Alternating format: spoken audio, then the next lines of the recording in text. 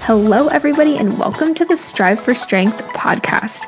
I'm your host, Kendall Strample, otherwise known as Fierce to Fit, and I am a fitness and business enthusiast, and I'm bringing you the stories of not only myself, but other incredible human beings to help educate you on all things personal development, business, health, and mindset, so that as millennials, we can mobilize our generation and rise.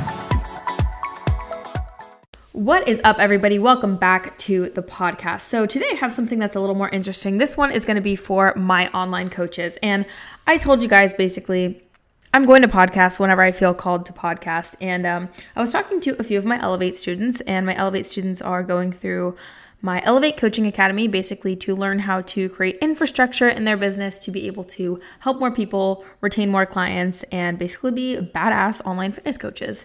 So to give you guys a little bit of my background, you might be wondering why I have credibility to talk about what I'm about to talk about, but I am 21 years old, soon to be 22, which marks my almost 4 years of online coaching, which is absolutely insane to me. I've loved every minute of it. I've had so many ups and downs, and I have learned so much, not only through failing very hard, but through mentorships, through having other friends who are within the coaching industry, and of course, from my own clients themselves, whom I adore. So I wanted to teach you guys and just kind of discuss a few little tips that I have for you guys. And I'm a free flow podcaster for those of you who don't know.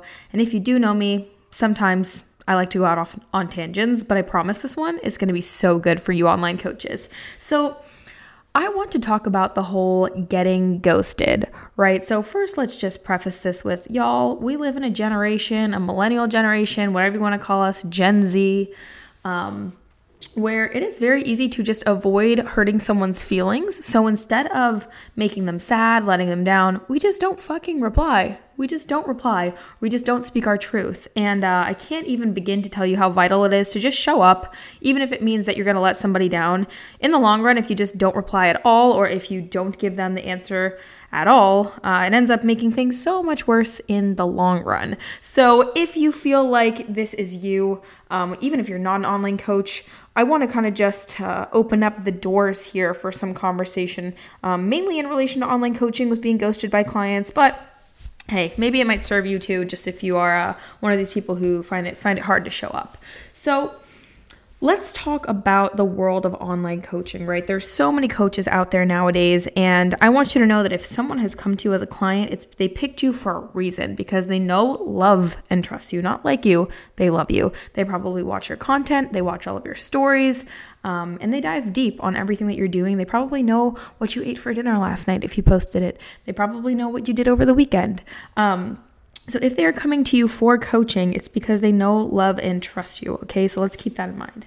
So there are a few things I'm going to bring up here, and I'm going to expand on them as to why potentially you may be getting ghosted by your clients, and they might be falling off a lot sooner than you expected them to. So the number one thing I'm going to start off with is just posturing yourself.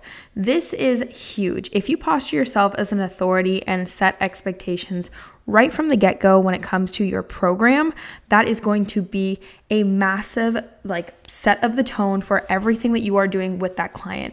Setting expectations for client versus coach is vital right from the get-go. Even when you're on your sales call with this person, establishing what your program consists of, you have to help them understand that you are not going to give them every ounce that they need. It's that you're going to give them the guidelines, the tools, the resources, and that they have to be motivated and ready to push through your program. So I think setting the tone and being super realistic up front and not over promising is like the number one thing as an online coach that you need to do. So this literally can narrow down all the way to when you just do your first call to action. When you're talking on your story, tell your people, I want people who are ready. I want people who are motivated, who are willing to invest in themselves. Because if they're willing to put some skin in the game and they are ready, and maybe they're not ready because, they always say there's no right time, right? But if they know they're coming into this big investment, they obviously know they have some kind of compliance that they're going to have to stick with, right? So first things first is from your call to action to your sales call to when you sign that client, at each touch point, you need to be establishing yourself as an authority and establishing expectations with your check-in processes, communication, etc. that leads me to number 2. So if you have, that authority over everything, right, and you do posture yourself properly, then it comes down to structure, okay? I think so many coaches lack structure. I have friends who are influencers with 300, 200,000 followers, making way less than some of my clients who have 2,000 to 3,000 followers, because essentially, or my business coaching clients, that is, my friends, essentially they just lack structure. They don't have a solidified offer that actually locks people in with them for a certain amount of time. So in Elevate, I teach my online coaches and my business coaching clients that basically they need to offer a program that retains somebody for a certain amount of time so that they stay dedicated to exactly what it is that they need to be doing for a certain amount of time. So let's put it this way. For me, with my fitness coaching program, I have a solidified offer where I have people enroll for a 3-month-long program. There's a disclosure form involved, and they know that as soon as they enroll in this program and they receive their program, they're not being refunded. And another thing on top of that is that they've already given them all the course material for 12 weeks. So it's kind of unfair on my end to have put in that work, enrolled them, given them the content, and have them pull out. Unless, of course, I'm going to be lenient. I'm going to give some grace. Like if somebody's injured or something happens where they can't go through the program, of course, I'm going to offer a refund, right? But if you don't have the structure and the kind of set guidelines in place for that person to be retained over a certain amount of time, then you can kind of kiss them goodbye if they start to fall off, because automatically they're going to know they're not locked in for anything. Because a lot of the times people even try to pull out of fear, and that's why they'll ghost you, right? They start ghosting you because they have so much fear. And when you understand that there's boundaries set, that you are dedicated to a certain amount of time, that is when it is so vital for you to be able to just communicate with them. Hey, look, you're locked in for this amount of time. There's no fear. I know it's creeping in, but we have this amount of time together, so let's freaking do this thing. So making sure that you have structure is 100% like number 2 for me when it comes down to after posturing yourself and then having that structure. Another thing that we want to talk about here is, fam, can we just talk about nurturing your clients? This is like numero uno. If you are not nurturing your clients, of course, they're going to start falling off, right? This comes down to everything I've already talked about, setting expectations and having structure. So if you're not nurturing your clients by communicating with them, having touch points with them throughout the week, of course, they're going to fall off. There are 1,000,001 coaches out there. There are 1,000,001 programs out there nowadays. But what it comes down to is they've invested in you for accountability, because everyone can give macros, or everyone can give a meal plan or some kind of protocol for nutrition and training, but they can't give the form of accountability that you specifically are going to be giving to your clients.